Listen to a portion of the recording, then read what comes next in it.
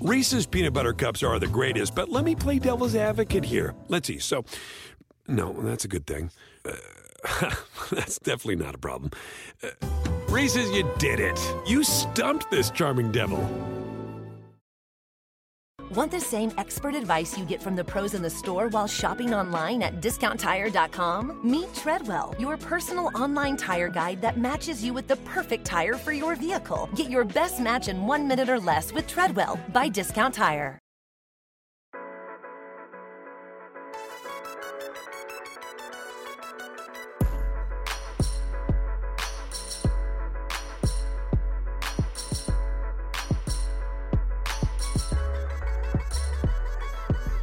Hey everyone, welcome to A Good Football Show. I am Matt Stroup, and this is part 2 of your Week 16 fantasy preview show. Part 1 of the show covered the Thursday night game, plus Saturday's doubleheader, as well as the Rams, Vikings, Bears, Seahawks, Chargers, Texans, Jags, and Jets. Today we'll be covering the remaining 9 games. To do that, I'm joined by John Daigle, Pat Daugherty, and Denny Carter. Fellas, I figure rather than complaining about all the roster chaos that's happening right now, since we'll get a chance to do plenty of that over the next hour and change, I want to quickly ask you guys off the top if you have any good holiday traditions. I'm picturing maybe the Daugherty's cooking a 350-pound Christmas ham, or maybe Daigle has a famous eggnog recipe, or I'm kind of picturing Denny's family decked out in matching sweaters. Does anyone have anything good that's worth sharing here? My family's newest tradition has been opening presents outdoors on December 26th. That's what we did last year. Can't think of any reason. I don't remember the reason why. I don't think it was any world-altering event. Yeah, it was really warm on the 26th, and we wanted to do presents outside. So that's how we adapted to the coronavirus last year, and really hoping that is not our new tradition. Yeah, we have a tradition of taking COVID rapid tests before getting together with family. That's something we've done for many years now. My favorite tradition is writing recap blurbs on Christmas for Roto World NBC Sports Edge. And guess what's going to be happening again this year? I'll be on the news Christmas afternoon. So okay, nothing has changed. That backfired spectacularly. At least Daigle didn't take it straight back to COVID. I give Daigle credit. He didn't take it straight back to COVID. So Pat and Denny. Well, NFL is COVID, so it's all relatable. If you want to know the real tradition, we have both sets of parents come over to our house Christmas Eve, go to my parents Christmas morning, go to my wife's parents Christmas night, and it's a ball. Yeah, we're trying to establish traditions here, Matt. Yeah, no, it actually is. We're trying to establish traditions. We did have a tradition of going to my aunt's house for Christmas Eve, but guess what? It's canceled. So, what can you do? Canceled. It had nothing to do with COVID. It just had some bad tweets. They saw my Twitter account and they canceled the whole party.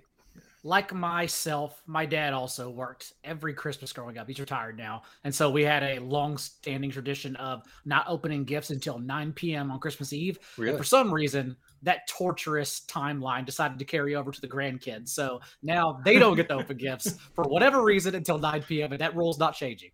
Legitimately, the only holiday tradition I can ever remember that has carried over in my family is my parents claiming this is the year they figured out which gift is in which box.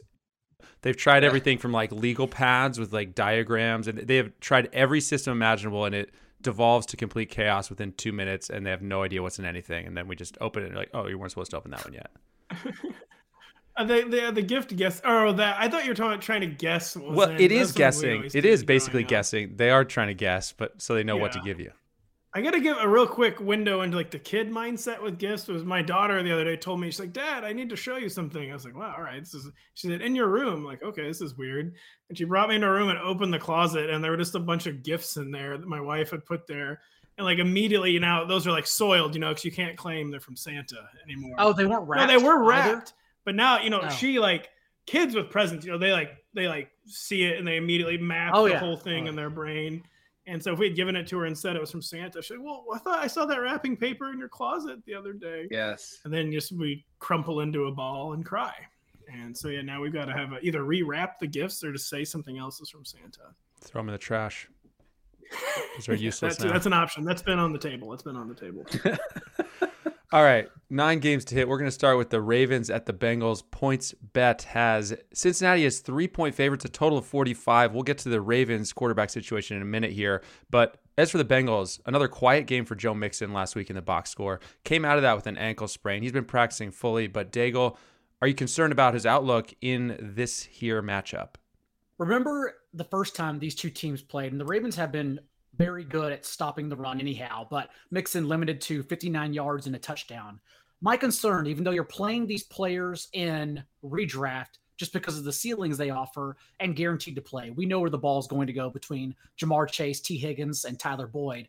I am still somewhat worried about this game. I think it's going to catch steam in DFS, for example, and it's a very volatile one that could pop off, but also could just be hammered down underneath its total, because we know what the Bengals want to do. In their last 5 games out of the bye, they have the 3rd highest run play rate on first down in that span, and they averaged 3.5 yards per carry. Even go back to this past game against the Broncos. They ended up winning, but it's not because they had an efficient offense. It's because the Broncos just couldn't move the ball at all. The Bengals actually ran on 17 of 21 first downs in that game. It's just atrocious play calling right now. And if that were to happen, and let's say they also get this extra film now on Tyler Huntley, 3 full games now, I think it's actually much easier to contain him now that you're seeing more and more of him, because even though he is good, he's still a backup quarterback in the NFL. We should not expect this game to go nuts like I think some is going to perceive it does. So I am a little worried, but at least we know Mixon will get the 20-plus carries and not the targets like we want him to.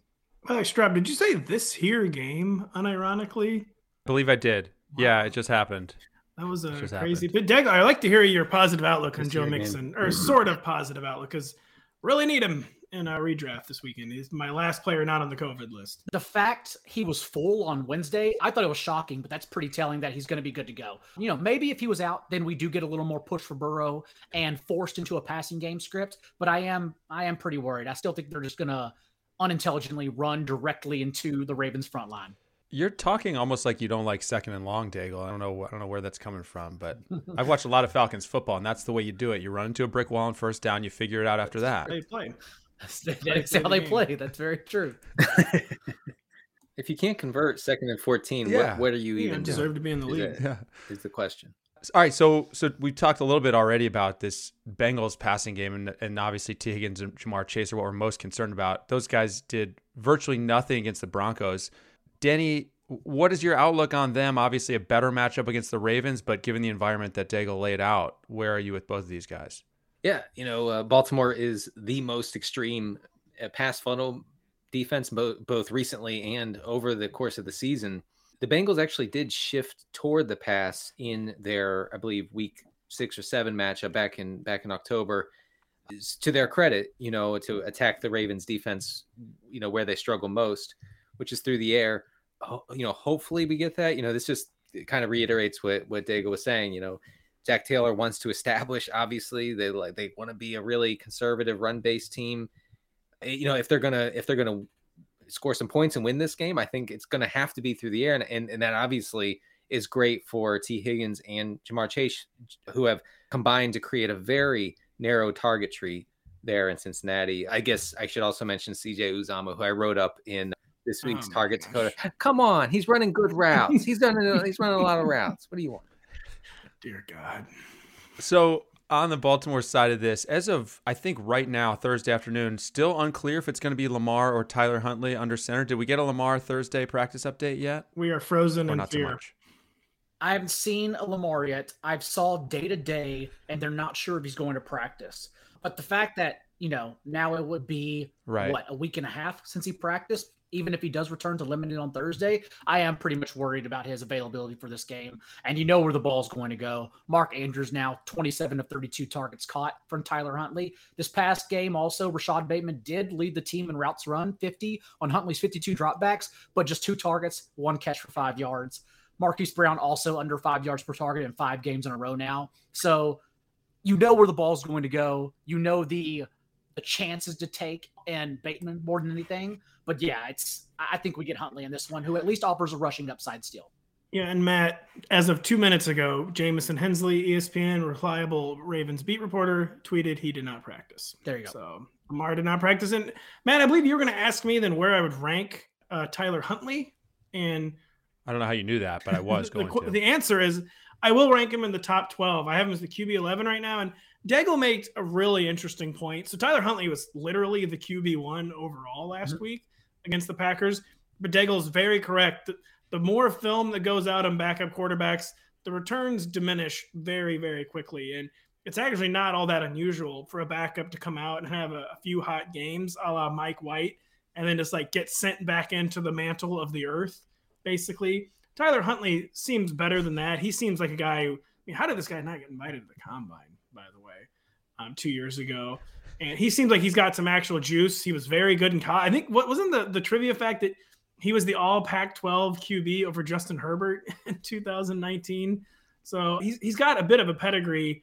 And the thing is, he's rushing almost as much as Lamar. Obviously, he's not the level of rusher as Lamar, but with the Ravens kind of in chaos, kind of not knowing what to do in their backfield, he's tucking and running a lot. He's converting more checkdowns than Lamar Jackson, not at all trying to say, he's like as explosive a passer or anywhere near the level of quarterback Lamar is, but he's doing a good Lamar rushing impression.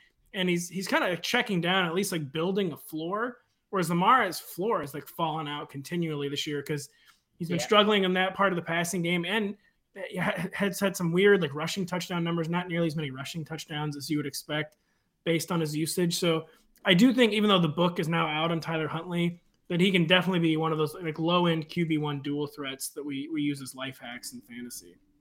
And I mean, let's say you're in a bind, you've lost someone like Taysom Hill or something like that. You're playing Huntley over, like, can you give us a few names, just who he's above in the rankings? I mean, he's above Kirk Cousins, but Kirk Cousins, man, what are you talking about? The most embarrassing performance of the year of Kirk Cousins on Monday night again, as Nick Menzio put in our headline, Kirk Cousins averages 3.6 yards per attempt versus practice squad cornerbacks. Literally true. I have him one spot of Jimmy Garoppolo. You'll know by the time you hear this podcast if that was a good idea or not, Jimmy Garoppolo playing Thursday night. I have him ahead of Russell Wilson, who I decided to bail on Russell after Tuesday. I don't think he's anywhere near healthy. Like, those were like dead dove deep balls he was throwing. I'm concerned about Russell Wilson. I have him ahead of Justin Fields. I'm assuming more rational coaching from the Ravens. We've just seen more from Tyler Huntley than Justin Fields.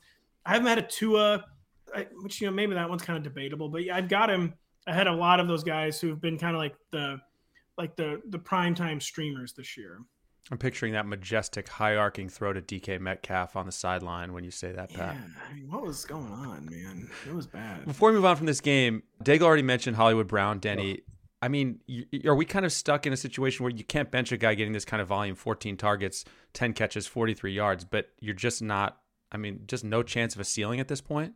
I have a lot of notes on Marquise Brown because it turns out his situation is pretty perplexing. So since week 10, Marquise Brown has been targeted on 25% of his routes. That's 1% lower than Mark Andrews, who leads the team. Double-digit targets in 5 of his past 7, including 10 catches on 14 targets last week against the Packers. So, like you said, Matt, volume is not the issue at all here. Marquise Brown is seeing all the volume fantasy managers could possibly want, and actually way more than you would have thought when you drafted him a long time ago, however many months ago we drafted.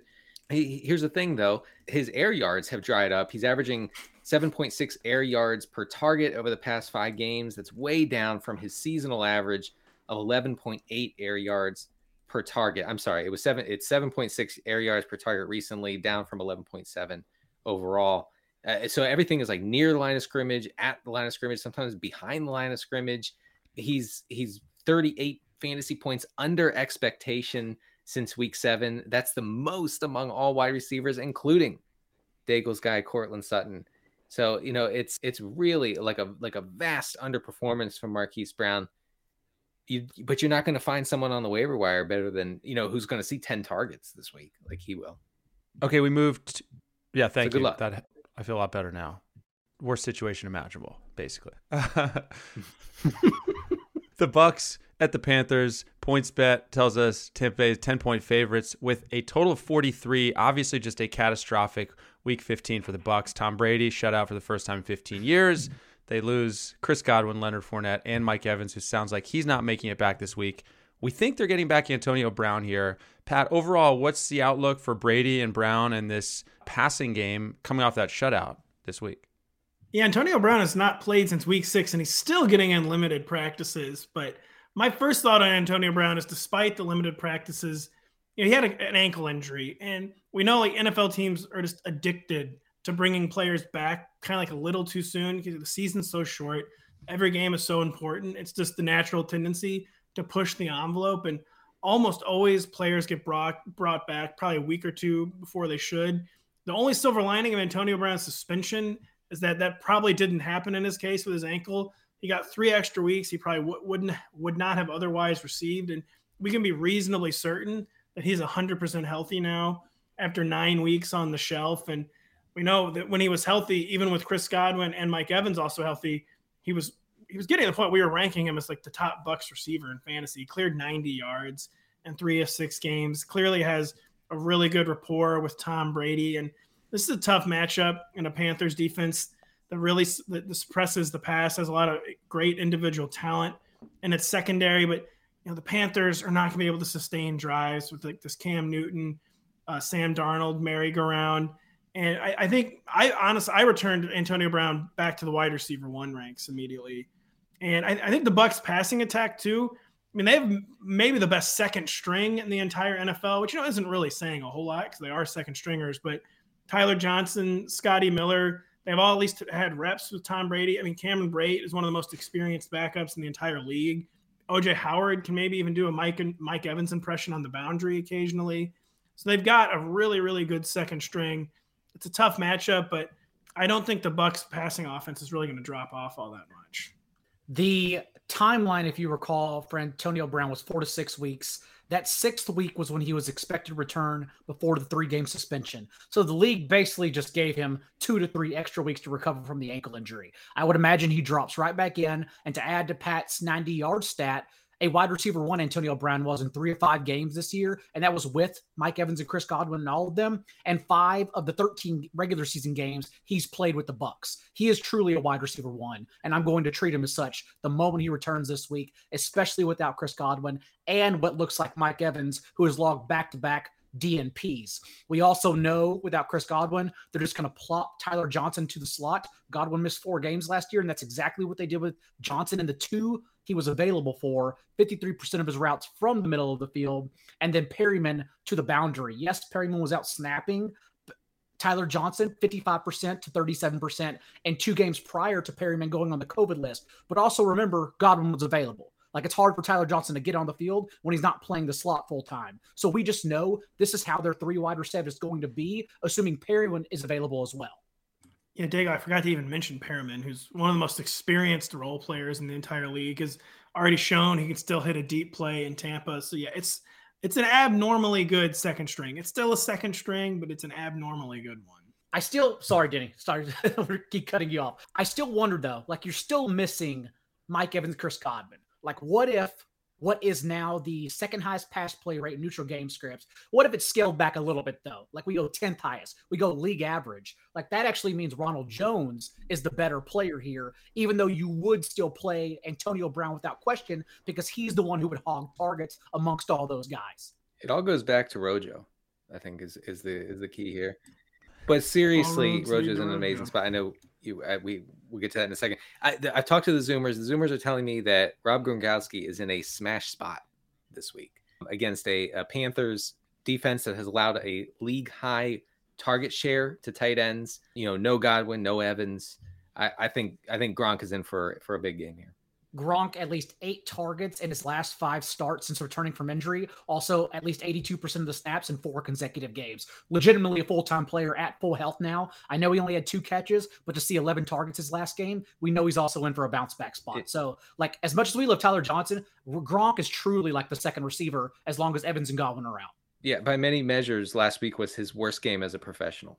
Yep. So we're Yeah, 2 of 11. You just don't with this quarterback and that tight end, man. Just shocking inefficiency that will not be repeated.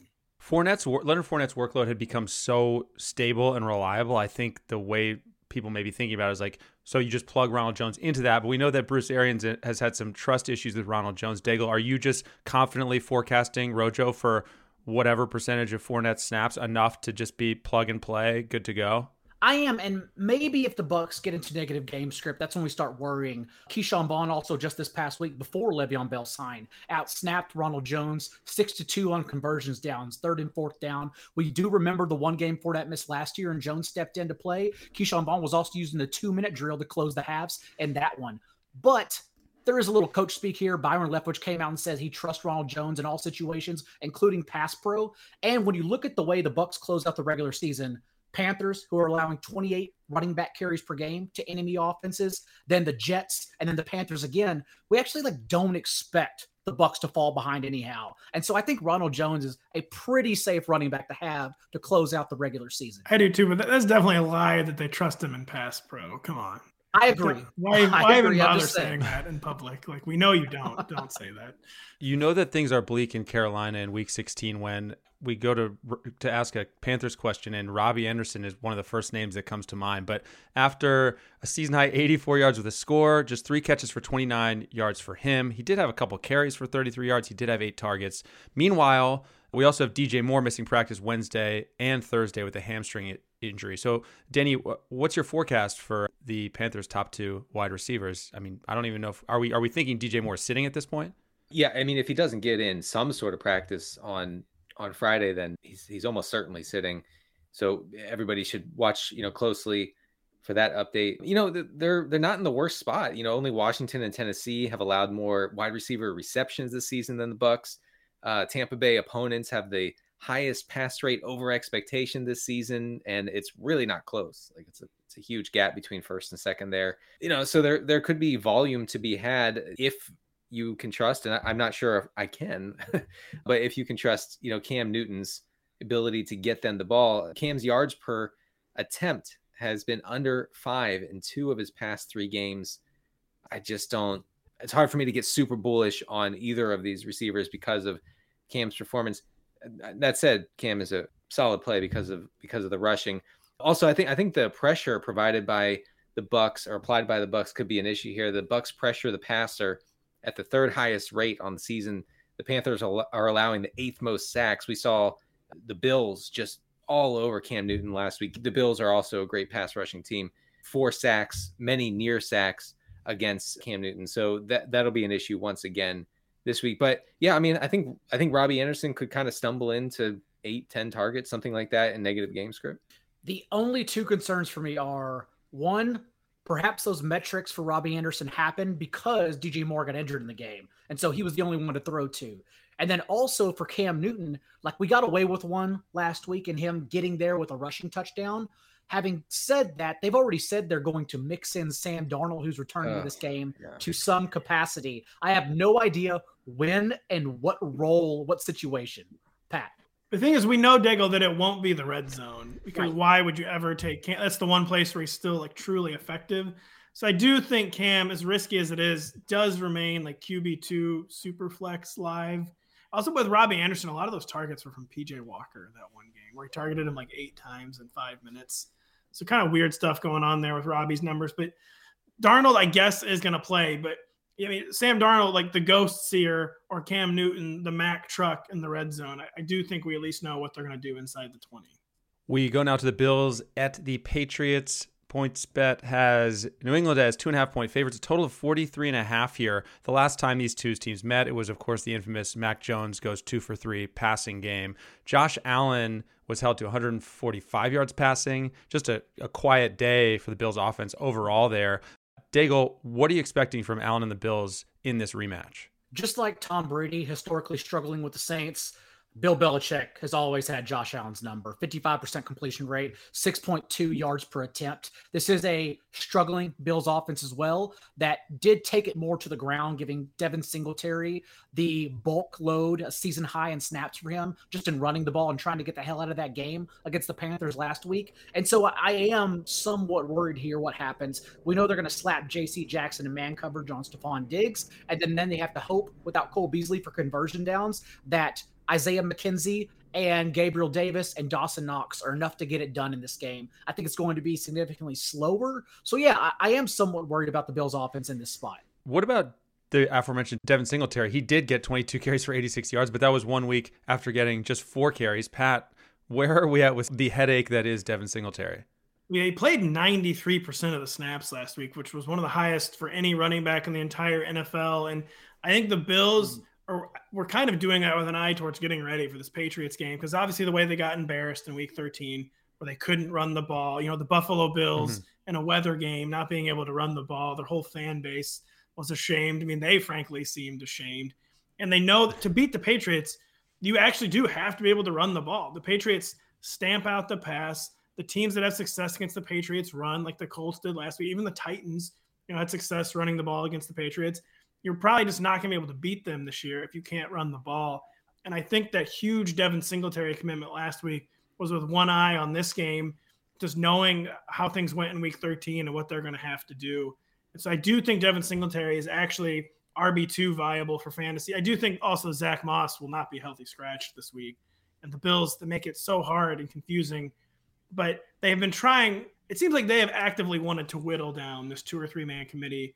And it seems like to me, reading the tea leaves, is that they have settled on a one-back Devin Singletary approach for this game where they just have to be able to run the ball if they're going to win. The Patriots are the most extreme run funnel defense in the whole league. Teams are continually shifting toward the run against them, unless game script just gets wacky in this one, which I guess is a possibility since the Patriots own the Bills. But Singletary is, I think, a really solid volume-based play.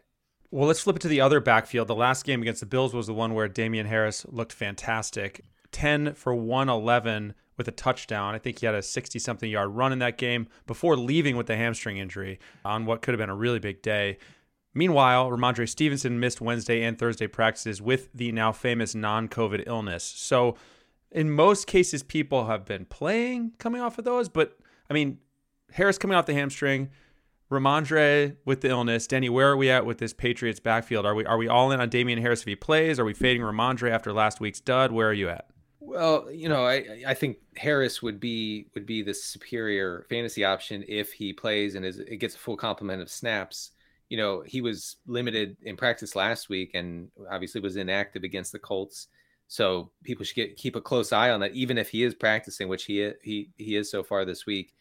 Matchup wise, it's not a good matchup. Like the Bills are actually kind of middle of the road, if not toward the top half of the league in defending against run, which I know sounds weird because they were just humiliated in that snow game. I don't.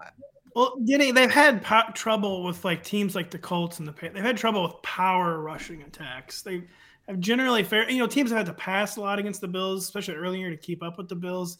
They have gotten like really exposed by power rushing teams basically these past 5 or 6 weeks. So I think maybe that would explain that. Right. And I know, Stevenson had a disappointing week last week. He was kind of scripted out against the Colts, but he saw 55% of the team's rushes, which came out to only 10 carries, of course. If Harris is down for this one, I don't think managers should get too down on Stevenson after last week's dud. It really just wasn't his issue, That's just it. You would play whomever is available, assuming one or the other is out. In their last 2 games prior to Harris's injury, the 2 split carries literally down the middle, 21 each. So we know they share roles. And then Brandon Bolden also has the 3rd down role with them when they're all healthy. But now, as you mentioned, Stevenson out game scripted out of this last one, down 20-0 against the Colts. Would not expect that to happen against the Bills. And that's what led Brandon Bolden to run 25 routes to Stevenson's 14, I believe it was, and out targeted him 4-1.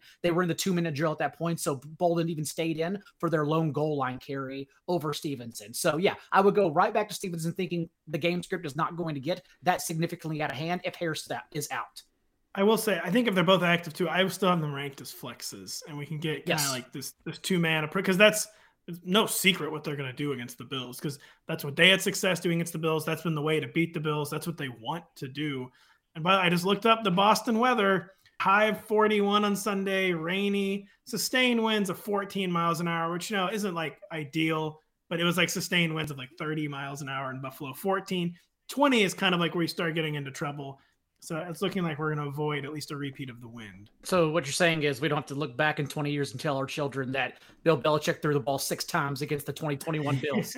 I was going to say 8.5. Yeah. Over under 8.5 attempts for Mac Jones, I think. We're also on the lookout for. Let's talk about both of these receiving cores real quick, because for the Bills, we're on the lookout for Emmanuel Sanders, limited on Wednesday and Thursday, which is annoying. Now that Gabriel Davis is coming into his own, even this last game in place of Sanders, 90% snaps, route on 90% of the team's dropbacks, leads the Bills at end zone targets in 3 consecutive games. And in his last 6 games, 17 yards per catch. With Sanders, in if that happens, and Beasley out, I would imagine Davis still has a role.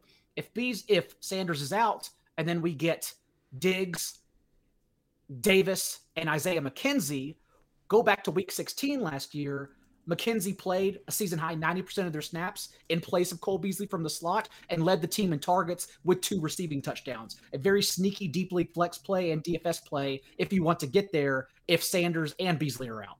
They do seem like they really like McKenzie and that he would maybe have a bigger role if he were just bigger. And it seems like they try to kind of protect him, but don't mind relying on him when they need to. And then on the other side, N'Keal Harry, we're looking at his injury report since he suffered a head injury. I believe they said he probably will be fine, but we're still going to watch practice reports.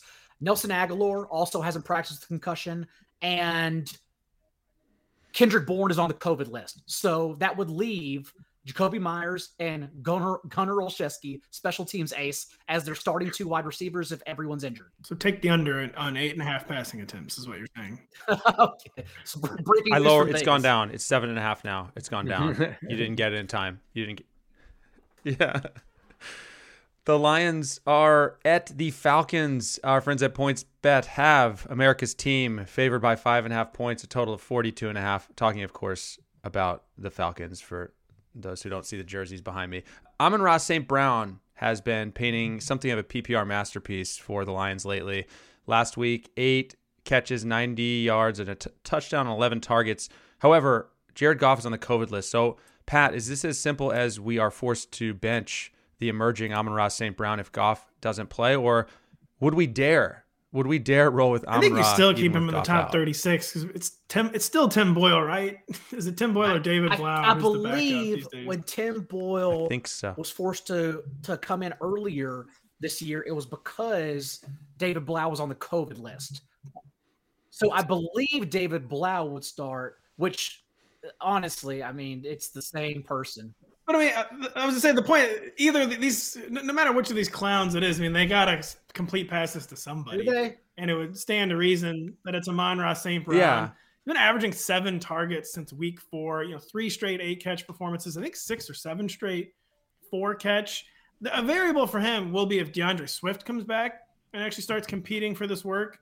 Because Craig Reynolds caught a few passes. Jamal Williams could catch passes, but no one is really doing it the way DeAndre was. So DeAndre coming back could be some like short area target competition for Amon-Ra St. Brown. But if Jared Goff doesn't get cleared, I'm not going to plunge Amon-Ra out of the top 36. He's just so important to this offense right now. It's been such a big part of these recent victories. And I think the edict will be, pass the ball to Amon-Ra St. Brown. It sounds like Pat's saying David Blau and a GPP. That's what I hear. You better believe it. Tim Boyle Tim Boyle is the guy who has like a truly horrific college number. Oh yeah, I think for Rutgers, right? So not Tim Boyle in a GPP, but yeah, David Blau. Yes, he hasn't won a game since like the first Obama administration. Yeah, I say since first grade, which probably was during the first Obama administration. So no politics, guys, no politics. With that 33% target share the last 3 games, though, for Amon-Ra St. Brown, like I genuinely was looking forward to playing him this week. Because Jared Goff has been good 3 weeks in a row now as well. That's the issue, is that the way Jared Goff is playing in soft matchups, as he's shown us throughout his career, actually, bottom on the half of the league DVOA defenses, like he's had no issues performing well against. Like it actually has become a downgrade from Jared Goff early season to David Blau. And now that, in my opinion, I know the targets we think have to go somewhere, but maybe they don't. Maybe they don't have to have passing yards. Fair point, actually. Yeah, I agree with you, Daigle, because if Jared Goff can do anything, it's find like one of his guys short, right? So they have this short area connection, and I'm worried about it, although the thing that balances it out is the Falcons are the softest of soft matchups. That may be the tiebreaker to just keep Amon-Ra in your lineup. It is Tim Boyle, by the way. I just looked it up. It will be Tim Boyle if Jared Goff does not get activated from the COVID. Yeah, I got to go back and look at his preseason numbers, but I believe he was worse than Nick Mullins, and Nick Mullins was the worst quarterback we saw the last 5 years in the preseason. Yeah, I mean, Denny's not even kidding. Tim Boyle has quite literally never been good anytime he's played football. So I'm just really unclear how at 27 years old he remains on the Lions roster, but here we are. Did we get a Tim Boyle start this year, or was that a fever dream? No, we did get a start. We did get a start. He completed 65% of his throws, had 100 yards. No, he had 77 yards. Yeah, he was bad. Attempts. Yeah, he was bad. Pretty bad. Get well, Jared. It's bleak. I know. Whoever knew that Jared Goff would be like, just please, God, Jared, play. So good. Yeah, it's a really good spot if Goff can get back in time. And the one individual that everyone thinks they can start, Craig Reynolds, like we're also watching here because DeAndre Swift, Jamal Williams, at least Jamal Williams for sure back. DeAndre Swift may be back. But even just with Williams, like I understand Reynolds has handled 37 of Detroit's 52 running back carries the past 2 weeks. But if Williams comes back, I genuinely think they just go back to the veteran, as teams have shown they do time and time again. And we just lose the enigma that is Craig Reynolds. Devastating game all around so far. Denny, do you have any more optimism on Reynolds, or do you share Daigle's outlook there if one of those two is back? It was fun, but and I didn't benefit from it at all in any form of fantasy football, but what can you do? Yeah, I mean, if Jamal Williams or DeAndre Swift comes back, then it's probably over for Reynolds. I just want to mention Swift averaged 7 targets per game before his injury. That's a 20% target share. You're not seeing that very often with running backs, and I really do think, just want to emphasize what Pat said about Swift's return impacting St. Brown as far as the short area vacuum that he has been. I will say, maybe Daigle's right. That anytime a team can go back to a veteran, they usually do it. But Jamal Williams had been providing very, very little. I think even testing maybe the Lions patients before he went on the COVID list. And I think it will at least remain a committee. But there's no way that like Craig Reynolds is going to dispatch Jamal Williams to the bench, that kind of thing. So you're looking at a timeshare, even a best case scenario. In the one game Williams played without Swift, he did have 17 carries. Remember, he only played 42% of the snaps because he was basically used as an early down grinder until he got in a negative game script, and then it was Godwin Igwebuike. Maybe Reynolds takes Godwin I's position now as the pass catching back if Swift is ruled out. But that's still, and maybe you're at that point at the season where you have to trust that role, but that's playing with fire. Speaking of early down grinders, Cordero Patterson had just 11 carries for 18 yards against the Niners last week. Daigle, you mentioned last week they took him from us. His role has been turned much more into just a traditional running back than that hybrid role. But I mean, even so, we have to just go right back to him here, don't we, Daigle, in this matchup? Very quickly, our producer is telling us that Tim Boyle averaged 5.8 yards per attempt with 2 sacks and a fumble lost in the preseason. So that tells you how everything's going to go this week. And then on Patterson, oddly enough, and don't ask me why, oddly enough, they sent him right back to his role beforehand that we weren't worried about. I know the production wasn't there at 18 yards, but he actually did go back to 62% of the snaps, was back to his normal amount of routes run that he showed prior to that fourth quarter disappearance. And so this is a significantly better spot. We play running backs against the Lions, and Cordero Patterson is a running back. So it is like a tremendous bounce back spot, honestly, if you can have any faith in the Falcons offense, for DFS in particular, in this game. I just want to mention a quick CPAT quote that I came across the other day, just by chance, where he said, this running back thing is hard. Like I'm talking to Kadri Allison about, how difficult it is to get hit all the time and like by these big guys. And it's way different than being a receiver. And that kind of reminded me of what Pat said a couple weeks ago. Like maybe, just a season full of grinding between the tackles like Patterson has done, which is a weird role for him, as is taking its toll and is forcing the Falcons to limit him. Before we go to the next game, does anyone have any Russell Gage, Kyle Pitts thoughts that they want to impart here as we look at this Falcons passing attack, if we could call it that? I mean, Gage had a good game. Pitts was productive, but anyone? Pat, you look like you're perking up. I mean, he's the one true Amon-Ra St. Brown, Russell Gage. I mean, you're depressed about Amon-Ra St. Brown, just go play the real thing. And Russ Gage, because it never made any sense that he was the PPR Ponzi scheme from the beginning. When Calvin Ridley stepped away from the team, like we just knew that there was going to be money in the Russell Gage ATM, and it didn't quite pay off at first. He was injured at first when Calvin Ridley stepped away, so kind of got off on the wrong foot. But yeah, at least 5 catches in 4 of the past 5 games, 12 targets in 2 of his past 3 games. Detroit Football Lions, Russ Gage, he's flirting with wide receiver 2 relevance this week, man. This past week, just to summarize, Kyle Pitts, they put him in the slot across from another receiver. And then by the time you looked up, it was actually not Hayden Hurst, Parker Hesse. Is it the third tight end? It was the third tight end who caught the ball. Sounds like someone who exists. Because the route was ran for him. Lee Smith. Lee Smith. That's who it was. Lee Smith. Because the route was run for him, not for Kyle Pitts. And it's like, this is where we at in 2021. Like they have no idea. Was that the Lee Smith Kyle Pitts end zone target? Sorry, Denny. There was a Lee Smith end zone target in that game, which was something to behold. Yeah. Denny's very familiar with this play, so yes. We have to look into whether Lee Smith is related to Arthur Smith. That's all I'm saying, because the Falcons want Lee Smith to be a thing. I'm telling you, like they force feed him when he's on the field. It doesn't make sense. He's a Pitt's production. blocker.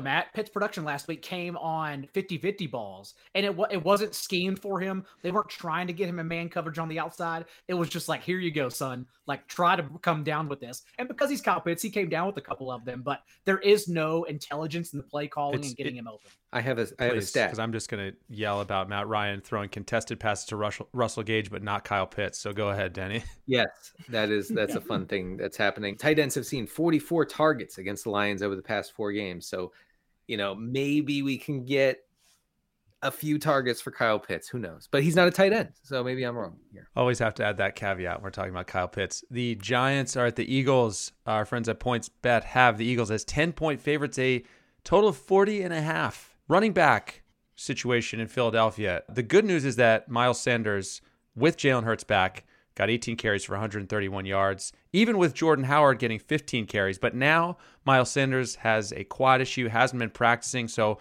Pat, are we officially trending toward Jordan Howard weekend here? I don't know. With Miles Sanders, I'm still just hoping they're managing his reps after playing Tuesday night football. So I wouldn't be shocked if he got in like 0 practice reps and still played this week. Quad is kind of like a toss-up injury. It's not like you see hamstring, you're like, oh, this guy's not playing. You see ankle, you're like, oh, this guy can maybe play. Quad is kind of more like this. You play through quad stuff. So hopefully they're just managing his reps, because it was maybe the most important game of Miles Sanders' career on Tuesday, because they had a full house in the backfield and they finally featured him, and he finally returned, it finally paid off for them. He rewarded there's been chatter. He's been like a more patient runner since coming back from injured reserve. Like, anecdotally, that appears true to me, that maybe he's just finally coming into his own. He was the kind of guy who was like infamous for like running into like blockers' backs and just making like little things mistakes. So I genuinely didn't know if they would truly commit to him on Tuesday when they had everyone at their disposal, and they did. So it was just a huge, huge game for Miles Sanders. So really hoping that he's healthy for this week, because the Giants don't have like an awful run defense, but they allow the 6th most running back fantasy points because their teams are always in positive game script against the Giants. The Giants starting Mike Leonard or Jake Fromm, they're not going to be able to possess the ball. The Eagles are going to have the ball all day. So if Miles Sanders can play, it can be a really, really big day for Miles Sanders. It's also for the Saints, or for the Eagles, now having the second highest run play rate in neutral game script since week 6. Like, we've seen them run into tough matchups like the Saints, the BUCS, and they actually just move defenses. Washington, like, it doesn't even matter who they play, honestly, because their offensive line is essentially like the Colts when at full health. They just move bodies around and they'll get it done on the ground. And so it's almost like you don't even worry about the matchup. You worry about who's getting the ball. And so, yes, if Miles Sanders is healthy, and I believe he is, remember, since they played Tuesday, their sessions on Wednesday and Thursday were actually estimated walkthroughs. They haven't actually touched the practice field yet. And so I believe, hoping, and this could be famous last words by the time you're listening to this podcast, but I think when they actually get on the practice field on Friday, you'll see him out there. And if that's the case, it's full speed ahead. And this game that we know they could just cruise like the Cowboys did, because Mike Glenn and Jake Fromm can't put up any production against them. I guess Daigle and I are both having a lot of confidence in the Eagles, but didn't they just lose the Giants like a week ago? That was that was fluky. Come on, Jalen Reagor dropped 4 touchdowns in that game. That's right. Yeah, I mean, they're gonna murder them. They really are. Not to be dramatic. Yeah, while leading this season, the Eagles have a 38% pass rate, so they will establish like none other this week, I believe. We don't need to spend long on the Eagles pass catchers, I don't think. I mean, it's Dallas Goedert, and then we're kind of staying away from everyone else with this, what we think this game script is going to be, Daigle? Correct. And I had some people ask me beforehand, do I play Dallas Goedert or David Njoku? Do I play Dallas Goedert or like Gerald Everett? And I was like, why is Dallas Goedert being grouped in with these players, considering he has a 26% target share without Zach Ertz. He's still running around on 88% of their dropbacks without Zach Ertz. Like, he has elite wide receiver usage. He should be treated as such. I understand the accuracy sometimes can't be there, but all we want for these tight ends are just getting that kind of usage. And here he is now with back-to-back career highs in receiving yards in these games. So yes, you go right back to him as the significantly more trustworthy option over Devontae Smith, and that's it. We're contractually obligated to talk about the Giants offense. So we pointed towards Saquon Barkley for a minute here. 19 touches for 74 scoreless yards last week against the Cowboys, which seems like the quintessential 2021 Saquon Barkley game in a lot of ways. Denny, we've already talked about the Eagles basically likely crushing the Giants here. I mean, is there any prayer for is this touchdown or bust basically for Saquon? I mean, what's the outlook for him here? Real quick, Matt, by the way, I personally negotiated with Comcast CEO Brian Roberts to have it put into our employment agreements that we don't have to talk about the Giants. Oh. So we actually are not contractually obligated to do this. All right, well, we can skip it if you guys want now. Denny, up to you. No, we're not skipping it because I put a lot of work into this one for some reason. Saquon Barkley has the worst possible matchup. Eagles are allowing the 5th lowest success rate against the rush and the lowest expected points added per rush by a wide margin. So, it's a disaster. Here's the thing. Okay. And I'll, as cruel as that may be, I will offer some hope to Saquon drafters like Pat. The Eagles have allowed the 3rd most run. It was one league for the record. I'll never forget, never forgive. They have allowed the 3rd most running back receptions this season, and running backs see a 19% target share against them. Barkley has at least 5 targets in 4 of his past 5 games, and actually leads the team with a target per route run rate of 34%. If he's going to get it done, it's going to have to be through the air. It's going to have to be a bunch of targets, a bunch of receptions. I still think, though, the ceiling is just so severely limited. Just the fact that even in this game, I don't know who covered it for us. When you go back and watch it, even the announcers in that one were confused sometimes when they saw a Giants running back carry the ball. They couldn't tell the difference between Devontae Booker and Saquon Barkley because right now both of them have the same talent. It's just very clear Barkley is still limited with the ankle injury and in one of the worst offenses in the league, which just hinders them all around. And Pat, I'm understanding we don't have to cover the Giants moving forward just in any capacity, right? Is that part of the agreement? No, yeah, it's just part of. It's been a tough year or two. They want everyone to stay refreshed. This mental health initiative. We did not have to talk about the New York Giants. All right, we have 5 games down, 4 to go. First, we're going to take a very quick break. Reese's peanut butter cups are the greatest, but let me play devil's advocate here. Let's see. So, no, that's a good thing. That's definitely not a problem. Reese's, you did it. You stumped this charming devil. Hello, America. It's Ted from Consumer Cellular, the guy in the orange sweater, and this is your wake-up call. If you don't have Consumer Cellular yet, now is the perfect time to switch and save. For a limited time, new customers can get wireless service for as low as $15 a month for your first year. Yep, the same exact nationwide coverage as the leading carriers for $15 a month for an entire year. What are you waiting for? Call 1-888-FREEDOM or visit consumercellular.com and use code RADIO15. See consumercellular.com/firstyear15 for promotional details. Your business was humming, but now you're falling behind. Your teams are buried in manual work, tasks are taking forever to complete, and getting one source of truth is like pulling teeth. If this is you, then you should know these 3 numbers. 37,000. That's the number of businesses that have upgraded to NetSuite by Oracle. NetSuite is the #1 cloud financial system, streamlining accounting, financial management, inventory, HR, and more. 25. NetSuite turns 25 this year. That's 25 years of helping businesses do more with less, close their books in days, not weeks, and drive down costs. 1. Because your business is one of a kind. Get a customized solution for all your key performance indicators in one efficient system with one source of truth. Manage risk, get reliable forecasts, and improve margins. With NetSuite, it's everything you need to grow, all in one place. Get your business back to the greatness where it belongs. Learn more at netsuite.com/podcast25. Give the gift of NBC Sports Edge Plus this holiday season. I know how to say that. Get 15% off annual subscriptions when you use the code HOLIDAY15 at checkout. This offer will turn to coal on December 31st. So visit NBCSportsEdge.com/Edge Plus today. And remember, All our premium tools for fantasy DFS and betting are included in one low Edge Plus subscription. We go now to the Steelers at the Chiefs. According to PointsBet, Kansas City, as I checked just before we went on the air here, 8.5-point favorites, a total of 45. We have complete chaos in Kansas City with Travis Kelce and Tyreek Hill, both on the COVID list. Daigle, I mean, let's say both those guys don't get cleared. Are we forced to consider benching Mahomes if we have better options, even after that huge game he just had against the Chargers? It's not pretty.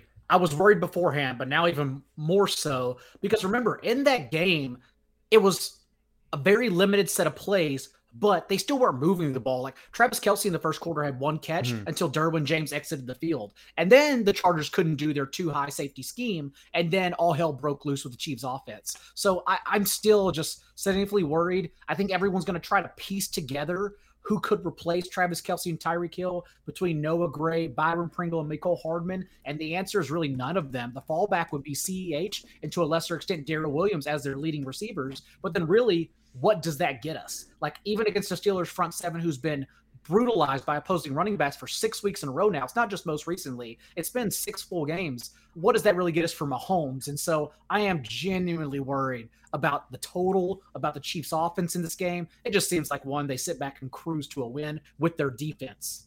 Yeah, I mean, the pivot is going to be to the running game, Daigle, you said, especially against this collapsed Steelers run defense. And it's all the more concerning. We know that because like the root of the Chiefs passing game success in week 15 was like the back to basics approach of let's throw to Travis Kelce 20 times and Tyreek Hill 15 times. Like that was the root of that eruption. There still was not a third option last week, even as Patrick Mahomes passed for 410 yards. So there's basically no way to spin it if Travis Kelce and Tyreek Hill are out. Patrick Mahomes is going to be barely a QB1. So we talk about the run game, the Chiefs potentially going run heavy here. Would we dare, I don't want to just throw this term around, Pat, but would we dare call this a smash spot for CEH? We would, just because, I mean, the Steelers have just been one of the worst run defense stretches like of any team like the past 4 or 5 years. And Daigle did we debate last week if they were getting back like this important defensive tackle or something, but then he actually didn't come back. And he did not come back. And then also it was Isaiah Buggs also this morning. No, was it yesterday? Maybe last night he got added to the COVID list. So he's having a hard time coming back. He can't really get back on the field. And then also Buggs is back up, their interior defensive tackle, also ruled out for this game with an injury. So these highways that are being open right now are just going to continue being wide open. Yeah, and the Steelers, but it's borne out in the stats. Like they're allowing by far the most running back fantasy points over the past month, and they are down very bad, Denny, as a run defense. I mentioned on Sunday, I started talking about the nose tackle for the Steelers, and everyone was kind of thrown off. But I remember canceled you. I remember reading a beat writer for the Steelers who said, and this is back before the Steelers' run defense completely collapsed on itself, right? This was Isaiah Buggs' first missed game. He said, without Buggs, they will not be able to stop the run. I thought, okay, well, let's see. And it was true. It was true. They could not stop it. And now they don't even have their backup. So, it's an issue. And can CEH really smash? I don't know. But, it's as smashy as it gets for CEH. Maybe not smash, but we did get a slight little increase in workload. His highest snap share and backfield touch rate since week 1 in this past game. And I know he didn't perform well, 38 yards on the ground, but overall, just to have his usage increased in what this should be a smash spot, it could be a ceiling game for CEH. I like him a lot. The Derek Gore smash spot. That's not out of the realm of possibilities. Now we're talking. On the other side of things, just a brutal day for Najee Harris in Week 15, 12 carries, 18 yards. Denny, can you offer some optimism looking at this matchup with the Chiefs, a defense that has actually been playing mostly better lately? Yeah, so Najee has been, really unimpressive of late, throughout the season really, but definitely of late. He hasn't cracked 4 yards per carry in 4 of his past 5 games. Last week he had a fantastic 1.5 yards per carry against the Titans. He's 54th in breakaway rate this season. It's not the best. It's not the best peripheral stats for Najee Harris. So, but the ground game is the way to attack this, kind of rejuvenated Kansas City defense. They're allowing the 6th highest rushing success rate since week 10. And, if if all else fails and the Steelers get behind here against the Chiefs, Najee's seeing a 17% target share. So he could provide some sort of floor via the pass game. But as far as rushing goes, it's not a particularly good spot for him. I will say that if the Chiefs are really without Tyreek Hill and Travis Kelce, the spot probably gets better for Najee Harris as far as game script goes. It's just tough as well to get on board anyone else on that offense outside of Deontay Johnson. We keep going back to Claypool, and it just doesn't matter. They did the same coach speak spiel OC Matt Canada did since Claypool ran 5 fewer routes than Ray McLeod this past week and only 5 more than James Washington in a timeshare for the third receiver role. And Canada came out and said, yeah, we just like to use all our guys. The same thing every coach says. So just not a trustworthy player in a position with that offense. They're clearly unhappy with them for whatever reason, the drops, the celebration, whatever it could be. So Deontay Johnson, honestly, the only one you can trust. The Broncos are at the Raiders. According to PointsBet, I believe was Vegas a half-point favorite when I checked. Do I have that right? Total of 41.5. Teddy Bridgewater out for Week 16. He has a concussion. That means Drew Lock under center. Daigle, not that we think Lock is a better real-life quarterback, but could this maybe lead to like a Courtland Sutton or Jerry Jeudy revival, or are we still just completely looking away from this Broncos passing game? Oh, we're looking away. We're staying as far away as we can. I know Denny gets big-eyed, so maybe he's going to sell me on something. I'll just keep going back to the evidence we have since we've never seen Drew Lock improve at any point in his career and say Courtland Sutton in 6 full games with Drew Lock has never finished as a top 38 receiver because Drew Lock is bad. Jerry Jeudy, the 110 targets he earned them as a rookie last year, also came without Courtland Sutton because Drew Lock likes to throw downfield and miss Courtland Sutton historically. So I don't trust any of them. Denny, sell me on something. I'm not selling you on any of the receivers. I can't help you there. Okay. I can sell you on one Albert O. Well, you know who's seen every Drew Lock Albert O rep is this Mizzou alum, which, by the way, shouts to the Mizzou football program who lost to the Army on Wednesday night. So just a real good performance from Mizzou. I had to bet Army. I'm sorry, Pat. Yeah, Pat, I saw that tweet and I was like, I have no idea what that means, and I will not understand. I refuse to understand. Lost a football game to the Army. Well, there you go. So real quick, so Albert O, it's written up in the Target Dakota column. I got more insanely bullish on him as I kept researching and writing. The Raiders are allowing the 6th most tight end receptions on the season, along with the league's 4th highest tight end target share. Albert O is leading the team in targets per route run this season. That's a skill. Like Albert O is elite. And if he gets some opportunity here, I think he can make the most of it. Of course, this is good also for Noah Fant, I suppose. Oh yeah, Daigle, do you know off the top of your head? You had the Lock Sutton numbers. I think he had a little bit of chemistry with Noah Fant. I feel like so. It's not surprising how Drew Lock's the kind of quarterback who can only complete passes to tight ends, basically. I don't have he has been a more accurate passer in the flats. The only issue is he also had the second, third highest deep ball rate last year, even being inaccurate because he loves throwing downfield. I do know, though, that in games that Albert O has played, Fant has run around on just 70% of dropbacks, averaging 4 targets per game in those outings, whereas without Albert O, Fant was running around on 82% of dropbacks, 7 targets per game, a big increase. And so they've basically been used, even though Fant is still playing more snaps, they basically have been used the same, seeing the same exact opportunity when they're on the field together for whatever reason. I think both are talented, but Noah Fant's in a whole nother pool. Having said that, Denny's correct. Just the fact that you can sneak in Albert O into your lineup if you're completely desperate, yes, it's a very good spot for him. Do we have anyone? I mean, it feels like we're cutting and pasting with Javonte Williams and Melvin Gordon at this point. I mean, they split carries right down the middle last week. Pat, feels like both guys are going to be ranked at, as RB2s. Like, where are we with these two guys? I actually snuck Javonte into the top 10. He's the RB3 by average half PPR points over the past 3 weeks. Melvin Gordon missed a game in that time span, but he's the RB5 over the past 5 weeks. And as we just discussed, they're not going to rely on the passing game against the Raiders. And, that's not even what you want to do if you have a good passing game. The Raiders are a team to run on. The Broncos are built to run.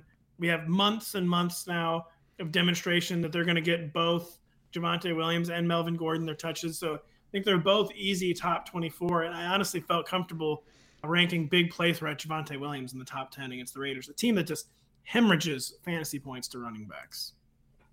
Expecting both to get 15-plus touches, but yes, this is the first time I'll have Javonte over Melvin Gordon significantly as well. Just in there was a little bit of changing of the guard. Javonte with 19 routes to Melvin Gordon's 11 and outsnapped him 44-30.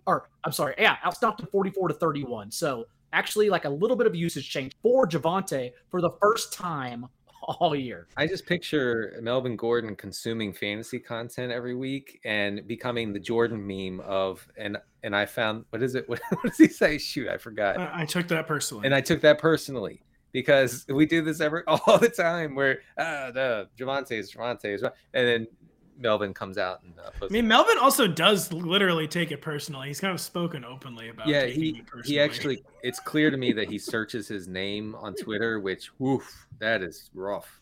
And by the way, that's every player. Very obvious that every player goes to the locker room after games. They immediately search their own name on Twitter. Don't do that. Oh yeah, please don't do that. Who is someone I just really ripped on recently? The School of Missouri.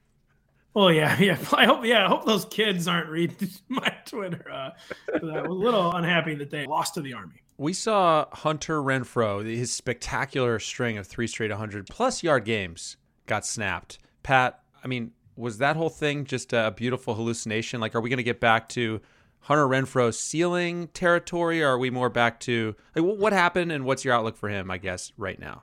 I think Monday was just the hallucination. This kind of a game where neither team seemed like they really wanted to be there, and just such tough circumstances, just not an ideal setup for anybody. And, of course they actually did want to be this. It was just a depressing football environment. You could sense it from both teams. And I don't see why he wouldn't immediately go back to, he's had at least 8 catches, at least 10 targets, and at least 100 yards in every game since Darren Waller had been injured until last Monday. There's no Hunter Renfrow stopper. Hunter Renfrow's the guy too. The defenses don't even necessarily mind. They don't even necessarily scheme to take that kind of production away. If you're just throwing Hunter Renfrow underneath over and over again, that's just fine for them a lot. So I do think Hunter Renfrow is going to bounce back, and I have him safely ranked in the top 18. And you can maybe even make a wide receiver 1 argument still for Hunter Renfrow. Darren Waller does not appear close to returning. Yeah, I was about to say, it seems like it's becoming team mistake to not put him on IR already. It looks like he's going to miss the rest of the year, considering he hasn't shown up to any practice since he initially got injured. And there is no, like you said, Hunter Renfrow stopper. This offense has also just been absolutely abysmal. They have no explosiveness whatsoever. Derek Carr, 7 of 28 on passes, 20-plus yards downfield since their bye without Henry Ruggs and Darren Waller. Also, the Raiders scored 16 points or fewer in 6 of their last 7 games. So just nothing to get excited about, honestly. We are headed down the backstretch of the NFL season, and the NBC Sports Predictor app powered by PointsBet has you covered with Sunday Night 7. We are giving you a shot to win $1 million every Sunday night throughout the rest of the regular season. It is free and easy to play, so predict what will happen between the Washington football team and the Cowboys for a chance to win. Download today from your app store or visit NBCSports.com/predictor. And we will answer one of the questions from the Sunday Night 7 coming up. But first, let us preview that game. PointsBet has Dallas as 10.5-point favorites, a total of 46.5 here. We have now seen Dak Prescott throw exactly 1 touchdown the last 3 games. He's the QB 27 in fantasy points per game the last 5 weeks. I saw on NBC Sports Edge /Roto World. Dallas didn't really have to do a lot of lifting, obviously, in the win over the Giants. But Denny, as the resident Washington expert, could this defense be the cure for what ails the Cowboys passing game? I would love to say yes, and really, in every way but one, it could be, and it should be the cure for this just really, some would say, down bad Dallas passing attack. Washington. No, I mean, it is. There's nothing else to call it. It's down bad. Pat nodded very clearly there. Yeah. Washington opponents have the second highest pass rate over expectation this season. Washington is the 5th most extreme pass funnel defense. And that showed last time these teams played 2 weeks ago. Dak threw 39 times and had 211 yards on 39 attempts. So, the volume, I believe, will be there again for both Prescott and his pass catchers. I guess it's just a matter of Dak and those guys converting. It's maddening because everything says that it should have happened last time these teams played. I guess you still have to rank. I mean, Pat, check me if I'm wrong, but you still have to rank Dak as a QB1, right? Yeah, you do. It is like one of those like honor bound, like duty rankings, like serving your country type of rankings, because it just doesn't make any sense unless he's not physically right, which he might not be physically right. He's been playing through a lot of different things this year, but are you really going to trust Joe Burrow over Dak? Are we truly trusting Jimmy Garoppolo over Dak? Kirk Cousins, who's been struggling, Russell Wilson, who's having some of the same problems that Dak's been having, Tua, so on and so forth. So it's like kind of one of those situations where you're just stuck making the upside bet over and over and over again, because he's a great quarterback of an elite offense with elite weapons. You just have to basically keep making that redraft bet, because you just don't have compelling alternatives to get in there over Dak. It's miserable right now. You're literally just banking on the historic performance of a player and not trying to be recency biased, but just the fact that he's averaged 255 yards per game with 1 touchdown and 1 pick since returning from that calf injury in week 9. This team has also historically fallen apart and been less efficient whenever Tyron Smith has not been in the game. That was the case against the Giants when what seemed like a good spot. That could be the case again this week against Washington, what seems like a good spot, since Tyron Smith on Thursday at least has yet to practice. And so, yeah, even if you look at CeeDee Lamb's performance since he returned from a concussion against the Chiefs, it's been 3 games now. He's had 4 drops and 2 picks thrown his way. Also missed a couple blocks when you're watching tape. So it's just, I don't know what's going on, but clearly nothing is clicking. Nothing is right for this offense. So it's not one I'm getting excited about. In DFS, I'm sitting out. Anytime someone tells me they're good play, I just say, yeah, but actually they're not. And I just move on. Just prove me wrong. Just do something finally. Because right now they're literally just a defensive team. Like the Chiefs, they're just riding on defense right now. And that's it. That's what happens when you have Lawrence Taylor 2.0 and Micah Parsons. Very true. I want to say on CeeDee Lamb, since he came back from that concussion, he's averaged 6.2 yards per target. That's down from his season-long rate of 8.7 yards per target. So he's definitely being used differently. Also, he's coming off the field on 2 wide receiver sets. Is that what I'm to understand? What's happening? Oh, man, it's 2021. Well, as for the Dallas backfield, Washington gave up 238 rushing yards in week 15. So, Daigle, can we at least get excited there? Or, I mean, is it just because now it's a split with Zeke and Pollard? I mean, both are playable, I guess, but neither one really has a ceiling. Is that how you look at it?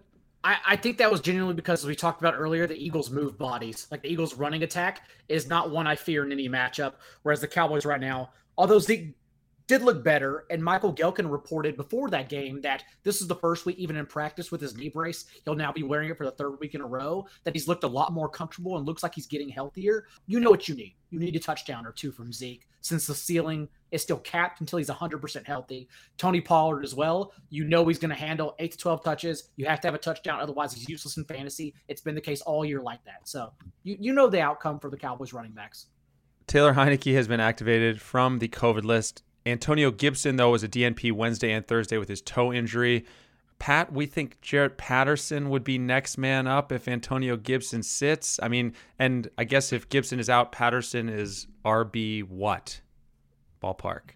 He's RB top 30. Maybe you get him RB top 24. It's because Taylor Heineke. So the Washington had been making that transition to run heavy, for weeks now. Their whole passing games is kind of in chaos. Taylor Heineke didn't play last week. Curtis Samuel is never healthy. Terry McLaurin, I guess, is healthy right now, but hasn't really been producing during this transition of their offense. And so they can't really rely on their passing. Gibson, I will say it would have been better almost if it had been the shin than the toe. Like the toe was his original lingering injury, one that bothered him the entire offseason. It's very concerning to me that the toe has popped back up.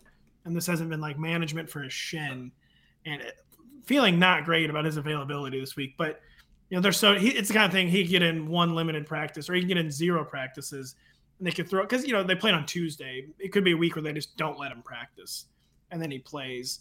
Yeah, if he's out, J.D. McKissick's on injured reserve. So it's Jared Patterson, a guy we all liked in the preseason, a guy who's a very interesting pre-draft profile, and even though they're 10.5-point dogs, the football team has to run. They're going to run.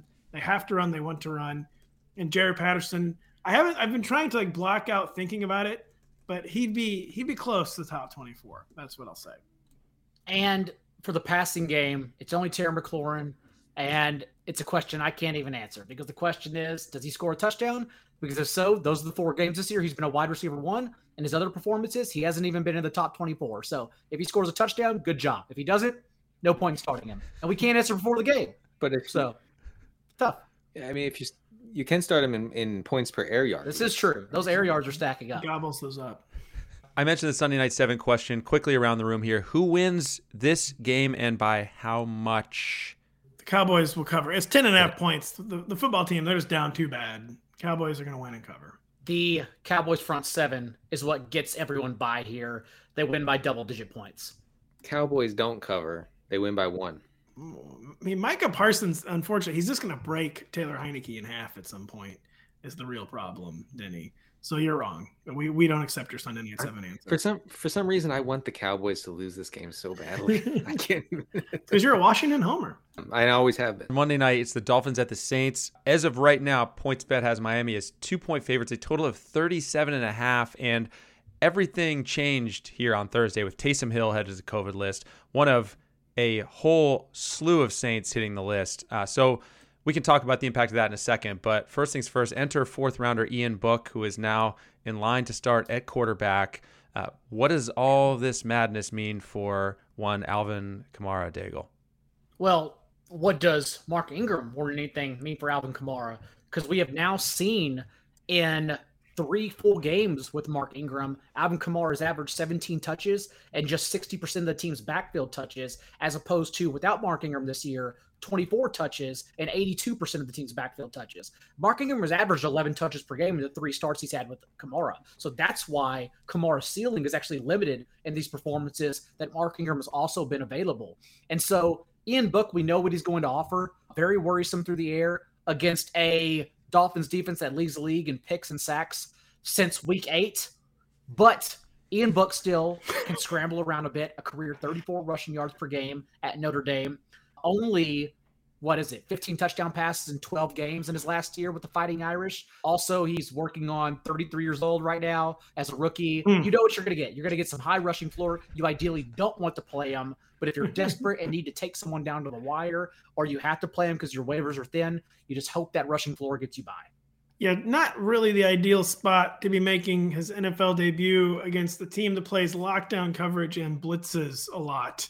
And just shut down Lamar Jackson a few weeks ago. So, and having no receivers. So kind of a hopeless situation for Mr. Book. Other than that, though, pretty good times, you would say. Other than that, good start. Yeah. So I'm jamming him into every lineup. So turning this over to Miami, we saw Duke Johnson emerge to have a big game against the Jets last week. So, Pat, what do we do now with this Miami backfield? I mean, is this just going to be too risky and messy to choose anyone, to start anyone? I think it got easier to chase these Duke Johnson points on Thursday when Taysom Hill was ruled out for the Saints, because the Saints were already going to have trouble sustaining drives and having possession. They have essentially no shot at that now with Ian Book. And I think it's pretty it's stabilized Duke Johnson's flex value and made him a viable point chase, so to speak, after he had the game of his life. Because the Saints, while they've been taking on water pretty badly with their pass defense, have remained an elite run defense, but there's just no way they're not going to be on the field the entire game. And it's bleeding run game volume and letting the Dolphins dominate the clock. And it was the best game by far by any Dolphins running back last week. And Duke, Myles Gaskin still mixed in for 10 carries, but neither one of them really contributed as a pass catcher. And we know Myles Gaskin's a good pass catcher, but we know that's what Duke Johnson's been typecast as literally his entire career. So there might actually be room to grow in the usage front. There's not room to grow the fantasy points front. He's not going to do better than 100 yards, 2 touchdowns. But I felt a lot better about touting Duke Johnson as a flex when I saw the news that Taysom Hill is on the COVID list. God, I'm still a little bit hesitant just because I think they're going to have all 5 players back here. Malcolm Brown off injured reserve, Philip Lindsay off the COVID list. And if that's the case, if they activate 4 running backs for this game, then we don't know how it's really going to shake out.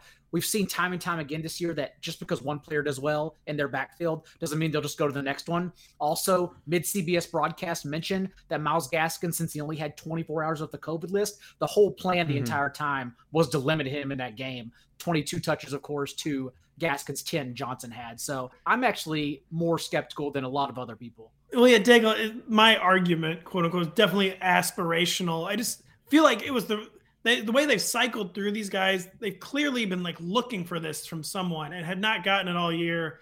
And they at least like got this kind of performance finally. So my gut, we all love the gut, don't we, folks?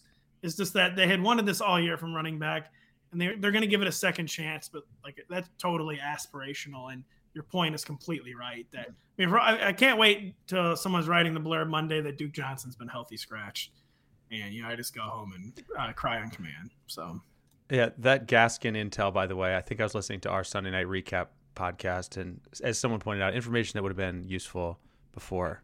That was me, because that was my game, and they were like talking about it. Yeah, they said he's not going to really play today. But yeah, that would have been nice. We can't, Jay Glazer can't talk about every game. We get Glazer once every 3 weeks. And when he drops one, he's just always right. Yep. So the Dolphins pass catchers, they're expected to get Jalen Waddle back from the COVID list. With Waddle out, we actually saw Devontae Parker ultimately put together a pretty good game. It was tense there for a moment, but he found the end zone, ended up with 4 catches, 68 yards, and a score on 8 targets. Denny, what are you looking for from Waddle and from Parker? And do we feel like one of these guys is going to get a lot more treatment?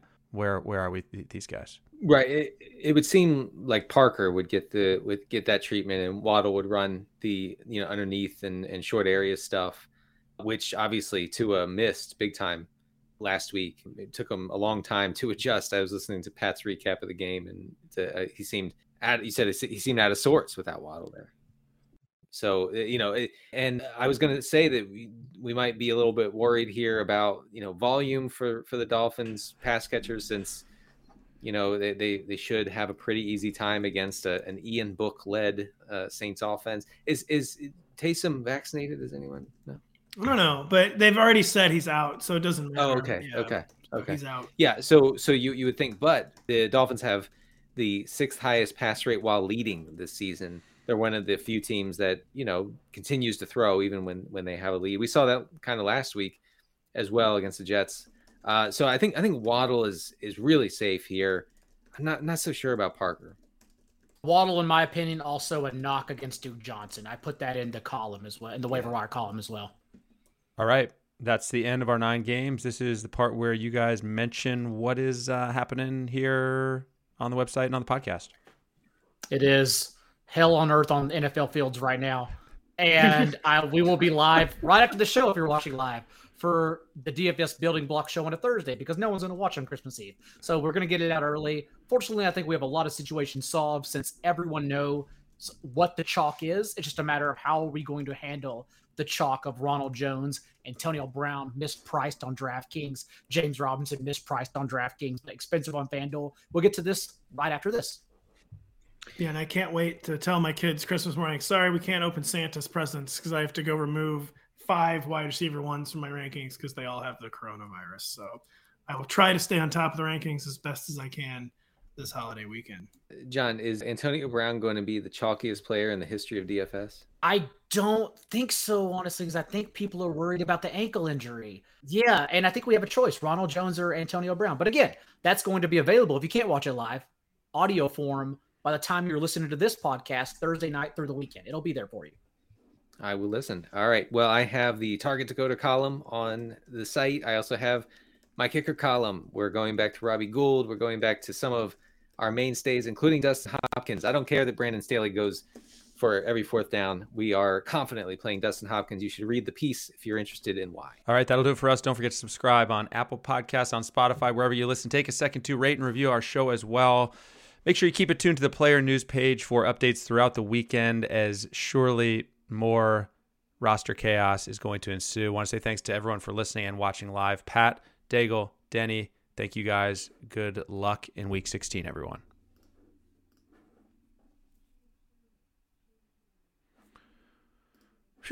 Reese's Peanut Butter Cups are the greatest, but let me play devil's advocate here. Let's see. So, no, that's a good thing.